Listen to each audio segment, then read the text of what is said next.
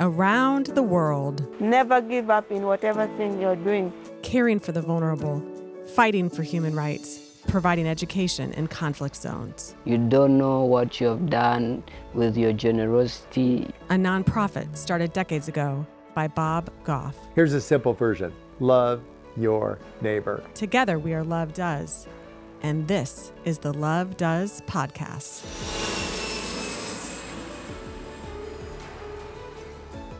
Before we start with today's conversation with a really remarkable woman doing incredible work, just a forewarning, there are some of the topics that we're going to talk about are heavy.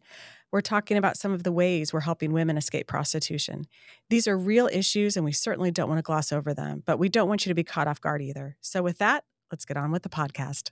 Welcome to the Love Does podcast. My name is Jody Luke, and I'm the executive director of Love Does. But before we jump in, I wanted to just take a moment to say thank you for listening to the podcast. Thank you for listening to this episode and the previous episodes. I recognize that time is valuable, and we are honored that you would take your time to listen and to care about what we're doing at Love Does.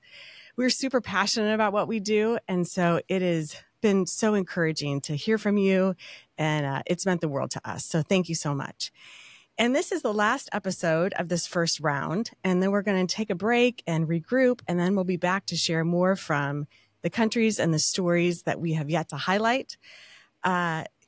And I would say also, too, that I want to shout out to Marcus. He's our engineer. He's our producer behind the scenes, and he's just done a wonderful job. And he is as talented as he is. His heart is even bigger. So I wanted to say thank you. He's behind the scenes, as well as I always want to honor all the Love Does staff because we're coming to the end of this first round. And it's a team effort, you know, the country directors and the volunteers and the staff. Anytime I can highlight them, I want to. So today we're going to be talking about the Dominican Republic with my good friend. And Love Does has English schools and preschools, and we also have a fantastic women's resource center there. And Love Does works in a lot of conflict zones and post-conflict zones. And so I thought it would be helpful to give a little background behind the Dominican Republic as to why we've jumped in to work here.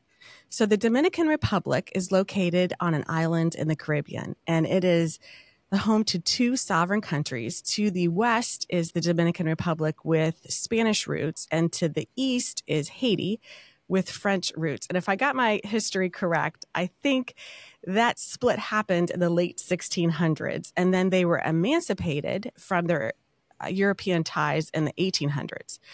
But there's still that imaginary geographic line in the middle that separates the two countries. But even more so, they're separated economically, culturally, politically.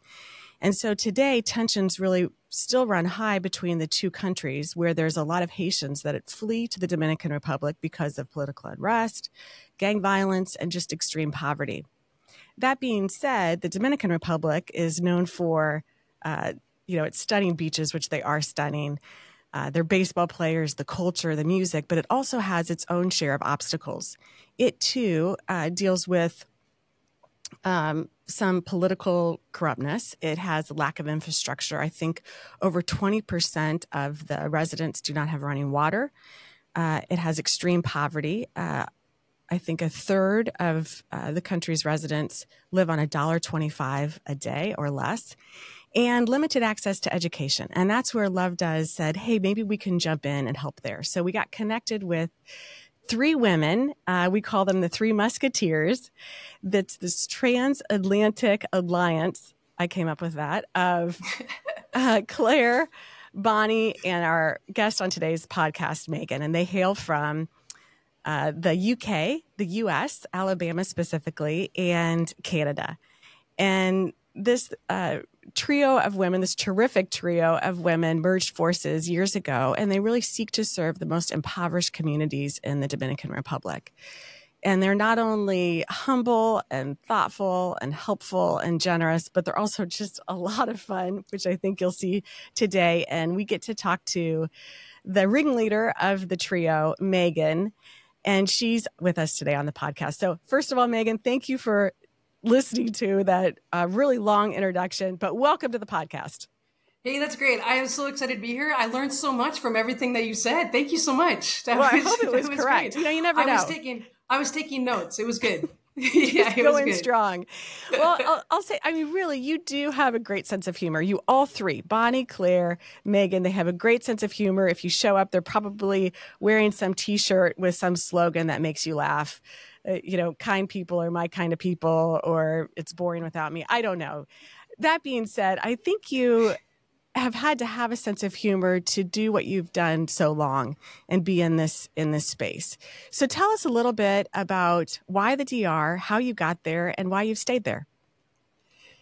Yeah, so it was actually like in 2003. I was youth pastor at a church in Ontario, and the senior pastor came in and he said, "Megan, I want you to take your youth group on a mission trip." And I had never actually been on any type of like a mission trip, a humanitarian trip. I'd never been on anything like that before, so I had no idea what I was doing or where it is that we would go. I knew nothing, and so what I did was I took the globe and I spun it.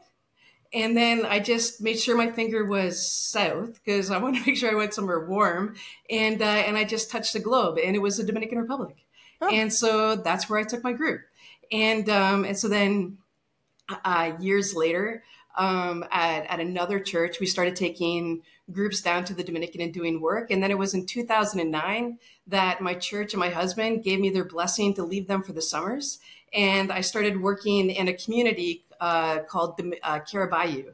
And so I did that for 2009 and 2010. And I just fell in love with this community and all the people and all of the complexities of it. And it was when I came back in 2010 that it was my husband who said, this was my dream to move to a country where there was need, not your dream. Why can't we just do that permanently? And so we did. We packed up and we moved to the Dominican, and we tell everybody it's for an undefined period of time.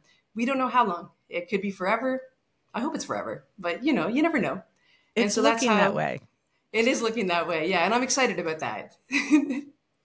And to that end, when we have visited, it is this juxtaposition of beauty and chaos.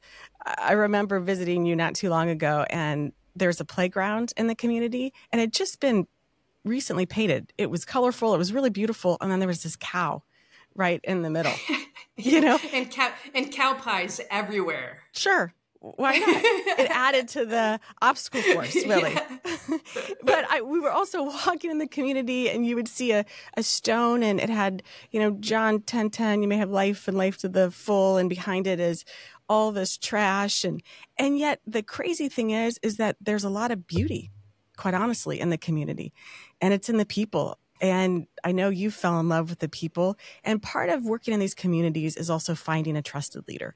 And we do that a lot in Love Does with the countries that we are working. You actually are our trusted leader. No pressure. But to that end, you're in these communities, you find that trusted leader. Why is that important to the success of what you do? I think first and foremost, the leaders are the most knowledgeable about their communities. And what the problems are in their communities, what has not worked in the past, what they think might work, and they have the ability to make it done. I mean, our goal is just to come alongside them as they dream about how they want to better their communities, and to be able to empower them in whatever they need to make it happen. And it's been amazing and inspiring to see leaders just love their community so much and work so hard to make sure that everybody can achieve. What are some of their names? Because I think they're so remarkable. I just want to name them. Oh, yeah. Okay. So Umberto, Onas, yep. Ensign, Rosario, Valario, Benito, Anna. They are just people who serve their communities, and their names are never going to maybe be known all these places, but they deserve to, just by the way that they are so unselfish in the way that they serve. Don't you feel like? Yeah, I hope so. I mean, I really just think the world needs to meet them and to know what, not to know what they're doing, but to know that they can, I mean, people talk about, can these communities succeed? And these leaders will say, yes, of course they can. And we're going to make it happen. I love that. So you're working in some of these communities, and it's you and Claire and Bonnie, this terrific trio that have merged. And so I think it's 5 communities that you're working that are pretty impoverished outside of the northern Dominican Republic. And you started to notice that quite a few women were getting wrapped up in prostitution, that everybody was noticing sort of the same thing. And as we've come to know, that this particular area of the Dominican Republic is known as being the capital of prostitution in the entire Caribbean, actually. Yeah. So why is prostitution so prevalent in these communities? And then what was the first step that you took towards figuring out how you could help? I think the main reason for prostitution being so prevalent is just the opportunities to be able to find good jobs that would be able to provide for their families. And prostitution is an easy way to make money, but it's something that the majority of the women don't want to do. But when they have children that they need to feed, somebody in their family is sick and they need to pay for the medical expenses, this is their way of earning money quickly to be able to do something. And it's really hard to see women who are in situations where they're exploited so that they can take care of their families, so that they can feed their children. And so for us, one was focusing on education, both the education for the children so that they're not in the same situation that their parents are in when they grow up, and then also focusing on, the parents and providing adult skill training courses for them to get involved in so that they can go and find jobs that they're equipped to do. Well, what I thought was pretty cool was you all are all noticing the same thing, and your heart is sort of breaking because no little girl dreams about becoming a prostitute when they get older. That's just not a thing.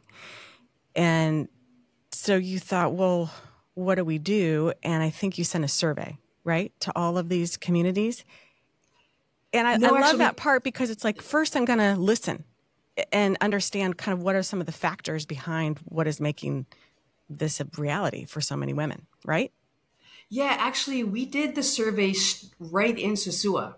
And what we did was Bonnie created a survey, and we hired 4 sex workers in Sosua, and we paid them a regular nightly wage.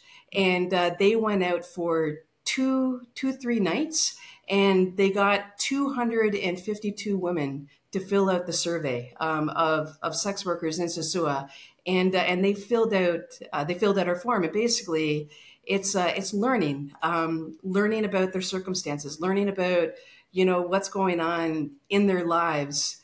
Do they want to do this? If no, why do they do this? But we're asking in very respectful ways, and then finding out when did they first come to Sosua? Where are they from? What is their education? What are their dreams for their lives? And can we come alongside them to make it possible? And then out of that, we joined forces about a couple years ago and created the Women's Resource Center.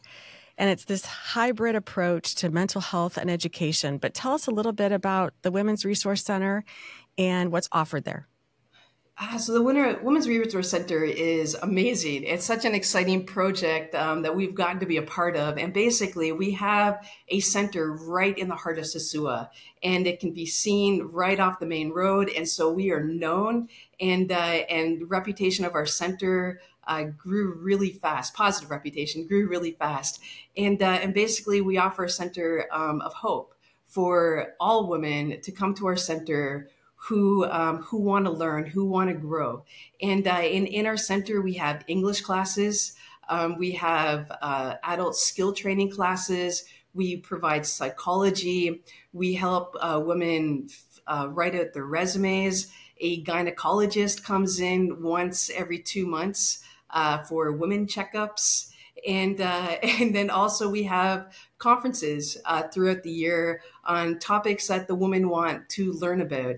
And mostly we provide a safe space for women to come knowing that they'll be encouraged no matter who they are, no matter where they're from. When they come into our center, they know that they are loved, that they are respected, that they are valued, and that we will come alongside them with whatever they're going through and just help them get through it together.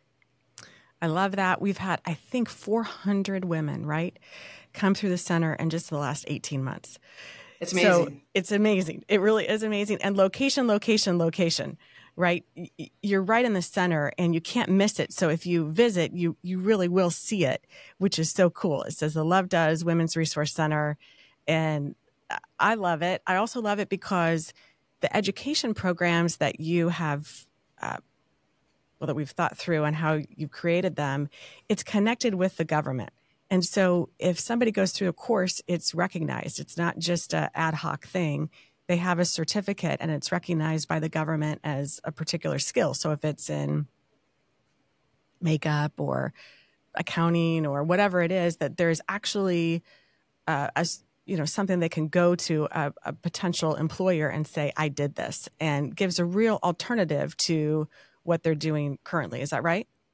Yeah. And it's amazing. We have partnered with the government to provide us with adult skill training teachers, and the teachers enjoy our program so much that they even call us and ask us when they can come next to teach courses. They love the women. The women love the teachers, and they love women. They love women. They love learning and growing, and just the community that is created from these programs. But it's fantastic to know that the government not only supports what it is that we're doing, but they also see that is definitely needed in the community, and it's definitely going to help the women. And so they are just extremely grateful, and however they can participate in what it is that we're doing, they want to. And it's the first of its kind in the entire country. I know even in the South, they're aware of it. And that's a pretty cool thing in such a short amount of time to have that kind of impact. And I think part of it is the secret sauce of the mental health piece. You know, we were talking with Ilwad in Somalia a couple weeks ago, and she was saying that there's actually no word for mental health there. And it's a little bit more widely recognized in the Dominican Republic, but not much. It still is sort of new. It's a new concept. There's still a stigma around it. And the secret sauce of the Women's Resource Center a little bit, I think, is Noah, who is the staff psychologist. And she's just this wonderful person. And we got to hang out with her a little bit not too long ago. But how do you just tell us a little bit about her and how she sort of has gotten the women to start to think through kind of the mental health piece of it as part of the integral piece of their success? Yeah, Noah is such a fascinating woman, and I appreciate her so much. But I met Noah back in 2020, and in the community that I spend a lot of my time in, they were going through a really hard time. And so a friend had introduced me to her because what she did in her spare time is that she went to communities to talk about mental health, to talk about stopping violence in the family, to talk about women's rights, and to stop violence against women. And she would counsel women. She had these stickers that she would put on the back of cars with everybody's permission. But you go through a Puerto Plata and you'll see her stickers, and on the sticker is her phone number, and you can call her anytime. And on her free time, she would provide counseling in her home. And then she was also oh my gosh, working. It's like she took a page out of Bob's book. You know, Bob Goff is the founder of Love Does and put his... You know, I was even going to ask if he met her first before writing the book. And so she, but she also had her full-time job and working as she had a government job. And so when we were starting, Love Does, and we were looking into, who do we want to work here? I immediately thought of her, and I approached her and I said, hey, how would you like to do what you are doing so amazingly and to be able to do that full time? And so we talked about it, and oh my gosh, she said yes. And, and it was so exciting. And she is such a valuable part of our center. Talking to women meeting her at their lowest points in their lives, and her being able to talk them through what they're going through, and then providing skills for them to cope with what they're going through, to get out of what they're going through, and then just to achieve, just to thrive, just to grow and learn and find some type of enjoyment in their lives. And it's been so amazing to see the women who have been changed as a result of the counseling that she provides. Well, we got to experience that because when we were with you not too long ago, we had this event and you all created it, and I think invited women to come and just share what the Resource Center has meant to them. And it was upstairs in the center. I'll tell you, I was sweating like crazy. It was very, very hot. Nobody else seemed to care. Who knows? Maybe it's my age. I don't know. But it was really something else. And we actually had to limit the number of women who wanted to share how meaningful the center has been to them. I remember one woman got up and just talked about how she showed up and she felt like she was 10% of who she was. And Noah came beside her and really supported her. And then she got to the place where she felt like maybe she was 80% and could take some of the classes, and took not just one, but 2 or 3 classes, and was so excited because then her whole face lit up because she said, I now have not just 1, but 2 jobs. And you could see just the pride and not only what she had accomplished with her professionally, but also just personally, the mental health piece of that. And so you could really see that it was making a significant impact, and they were moved by and just kept saying, thank you, thank you, thank you for giving me a second chance, and just what the power of second chances can do. I mean, was there a story that stuck out to you that day, or another one? I was outside because the room was packed, and so I could only hear little snippets, because you took the best seat in the house, and yes, and I lost my seat, so I didn't actually get a chance to be a part room. of all that. Okay, yeah, but one impact story that hits me, and it's just there was a woman, and she has 3 children. And she was a sex worker in Sosua. And when her daughter turned 18, her daughter started coming to Sosua as well, to walk the streets. And then one day, a man paid for both of them. And so she was with, they did what they did to get paid. And a week later, she shows up at the center, and her first session was just crying. And she just put her head on Noah's lap, and she cried the whole entire time. And then it wasn't until the second that she came and shared what she had done. And she just said, she's like, I'm the most horrible person in the entire world. Like, I had sex with my daughter, and I can't ever undo that. Like, I can't live with myself anymore. And so through a number of sessions, eventually her daughter started coming to counseling. And over a couple of months, Noah was able to just encourage her and to remind her who she was in terms of just who she is in God, that she is loved, that she is special, that she is someone, and that she can. And she is now living in Santo Domingo, and she has various jobs as a house cleaner. And she's actually putting her daughter through law school. And her daughter is now studying law. And her daughter still at times comes to Sosua, to earn some extra money. And but for her other children, it's like she's going to make sure that her other children are never in that situation. And she's going to make sure that her older daughter never has to be in that situation. She's going to do whatever she can to make sure that her children now have a different life. And it's just so amazing to see the difference in her life, and how she sees herself, and the fact that she can hold her head up high and say, I'm not who I was, now I can, and now I am. That'll be a pretty cool law school graduation. Yeah. Oh my gosh. Yeah. I want to be there for sure. I would like to be there as well. And you see the power of education, right? And so, that has been integral and central to the success of the Women's Resource Center. And switching gears a little bit also to jumping in on the education back in the communities where it's a big jump. Now we're going to the kids that we have. There was kids running all around, and there were some preschools, some were half day, some wasn't happening. And then we sort of came beside you all and said, what if we formalize a full day preschool?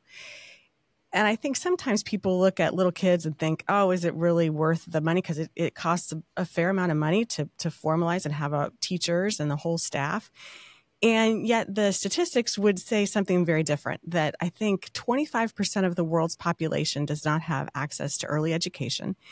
But if they do, because a child's brain is developing so rapidly under the age of 8, if you give them early education, it really provides a platform to have a very strong foundation to the future success, the academic success of that kid. If you don't, it actually is a very fragile foundation.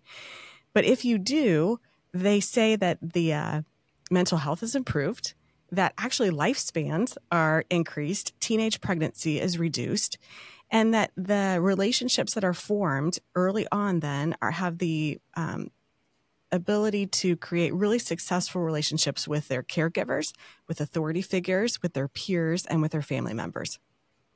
They're allowed some structure and how you negotiate between peers. And it really provides a great starting point for these little kids.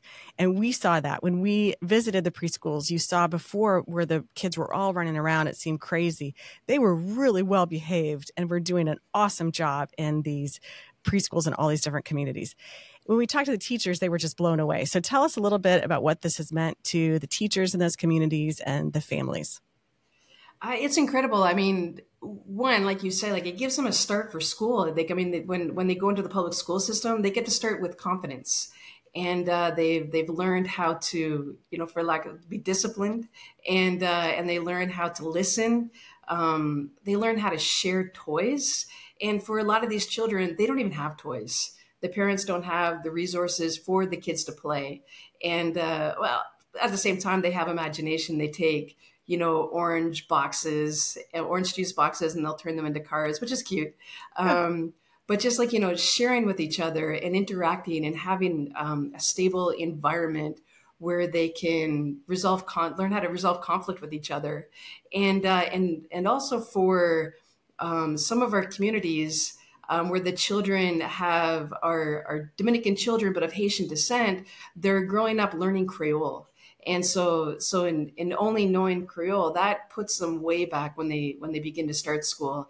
And so it's in the preschool where they start to learn Spanish, and they start to be able to speak more Spanish, so that when they start, in kindergarten, they're starting at, it's a good start. It's a good start for them.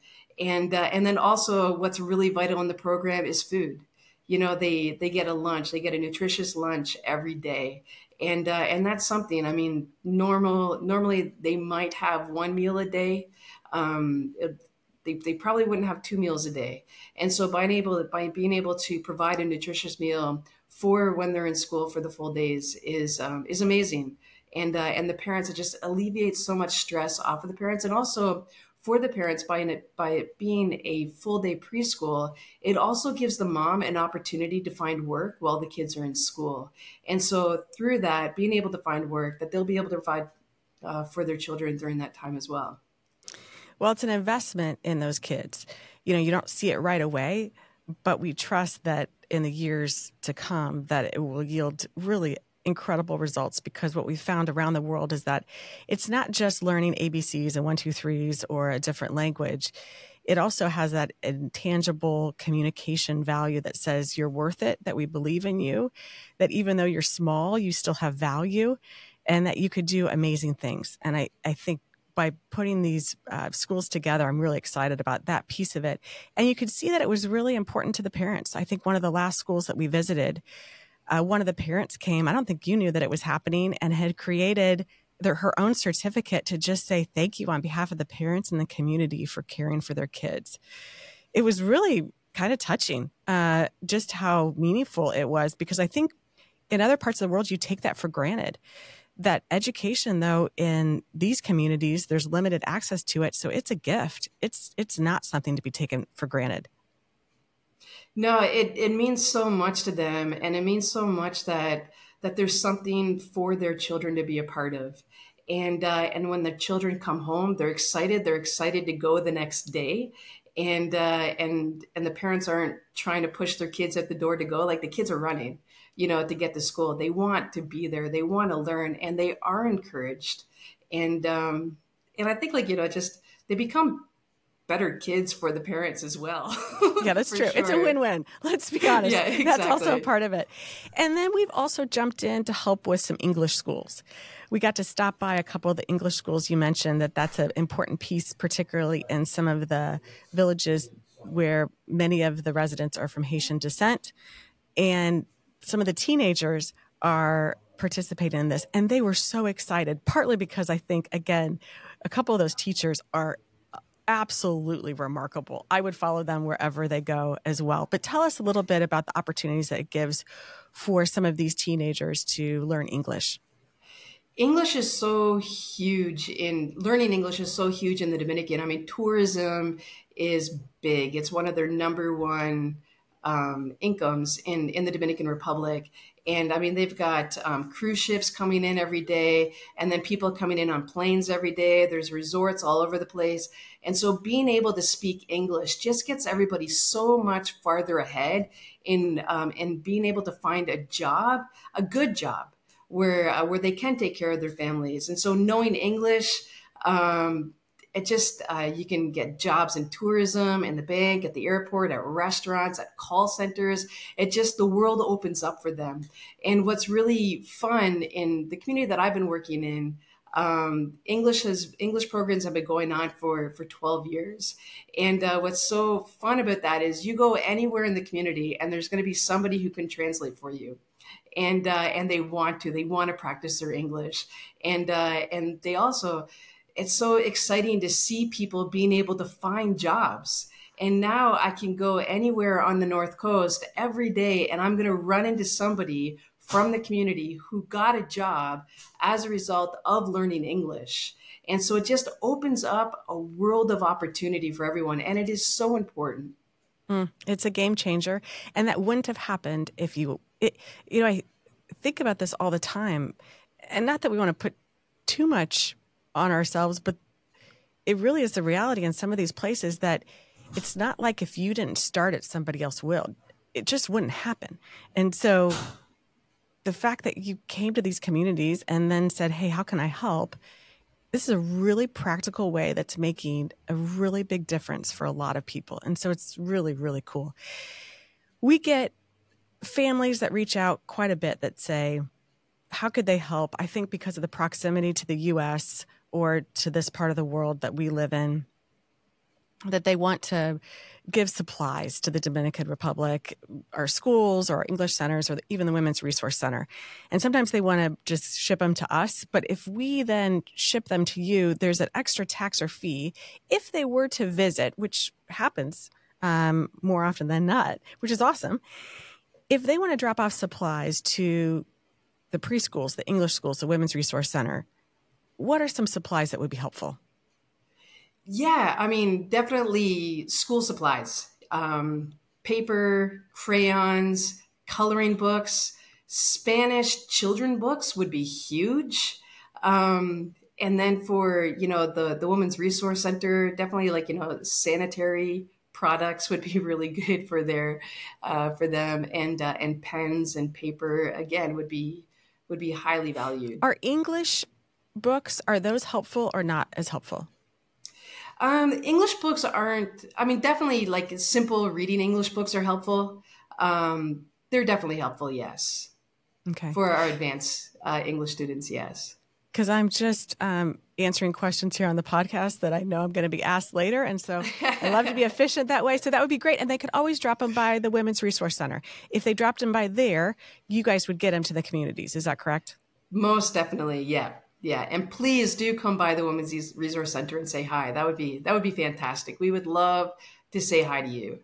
It is awesome, and it is in the center of Sosua, so you can't miss it if you're in that area. It's pretty cool. Big Love Does sign right there. I love it. I love it. And also, some of these programs do take some money. And so I've thought through, how can you make this more sustainable? And one of the fun parts of this phase 2 project for the Women's Resource Center has been to create a Love Does Cafe Joy. Could you tell us a little bit about that? Yeah, so in the next couple of months, we're going to be opening up a Love Does Cafe Joy, and basically it's just going to be kind of like a breakfast lunch joint where people can come and actually like get food that you can't get in the Dominican Republic. And I don't really want to say exactly what it's going to be because I'm worried that somebody in the Dominican is going to hear it and then they're going to replicate it, and that's just going to ruin all of our plans. But anyways, it's going to be really, really good, and the idea is that the cost of running the Women's Resource Center, the proceeds that we make from the Love Does Cafe Joy Center will go straight to the Love Does Center. And so that way the community is also investing in their center and contributing to the running of the center. And so then that will alleviate some of the cost of running the place. I love that. And we'll be able to give jobs to the women who are going through the baking class or whatever it might be. I think that's such a cool piece of it as well. So I'm really excited about that. The breadth of what you do and how you serve people is pretty remarkable. And we've sort of talked about it today on the podcast. But I'll tell you this, Megan, there's a lot of people, a lot of kids, a lot of people of all ages really that say, I want to change the world at some point. When I grow up, I want to change the world, or I want to change the world, or I want to serve poor people or impoverished areas. And maybe they do it for a year, or maybe they do it for a couple years. You have done it really for your life. And I don't think you probably want me to highlight this, but I might anyway. You don't take a salary.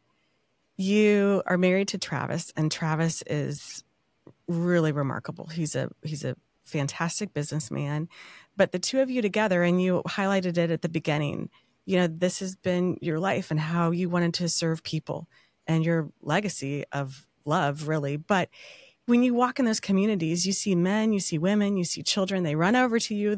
Megan, they're huge smiles. You've seen them grow up. You've helped them get jobs. You've helped them solve problems.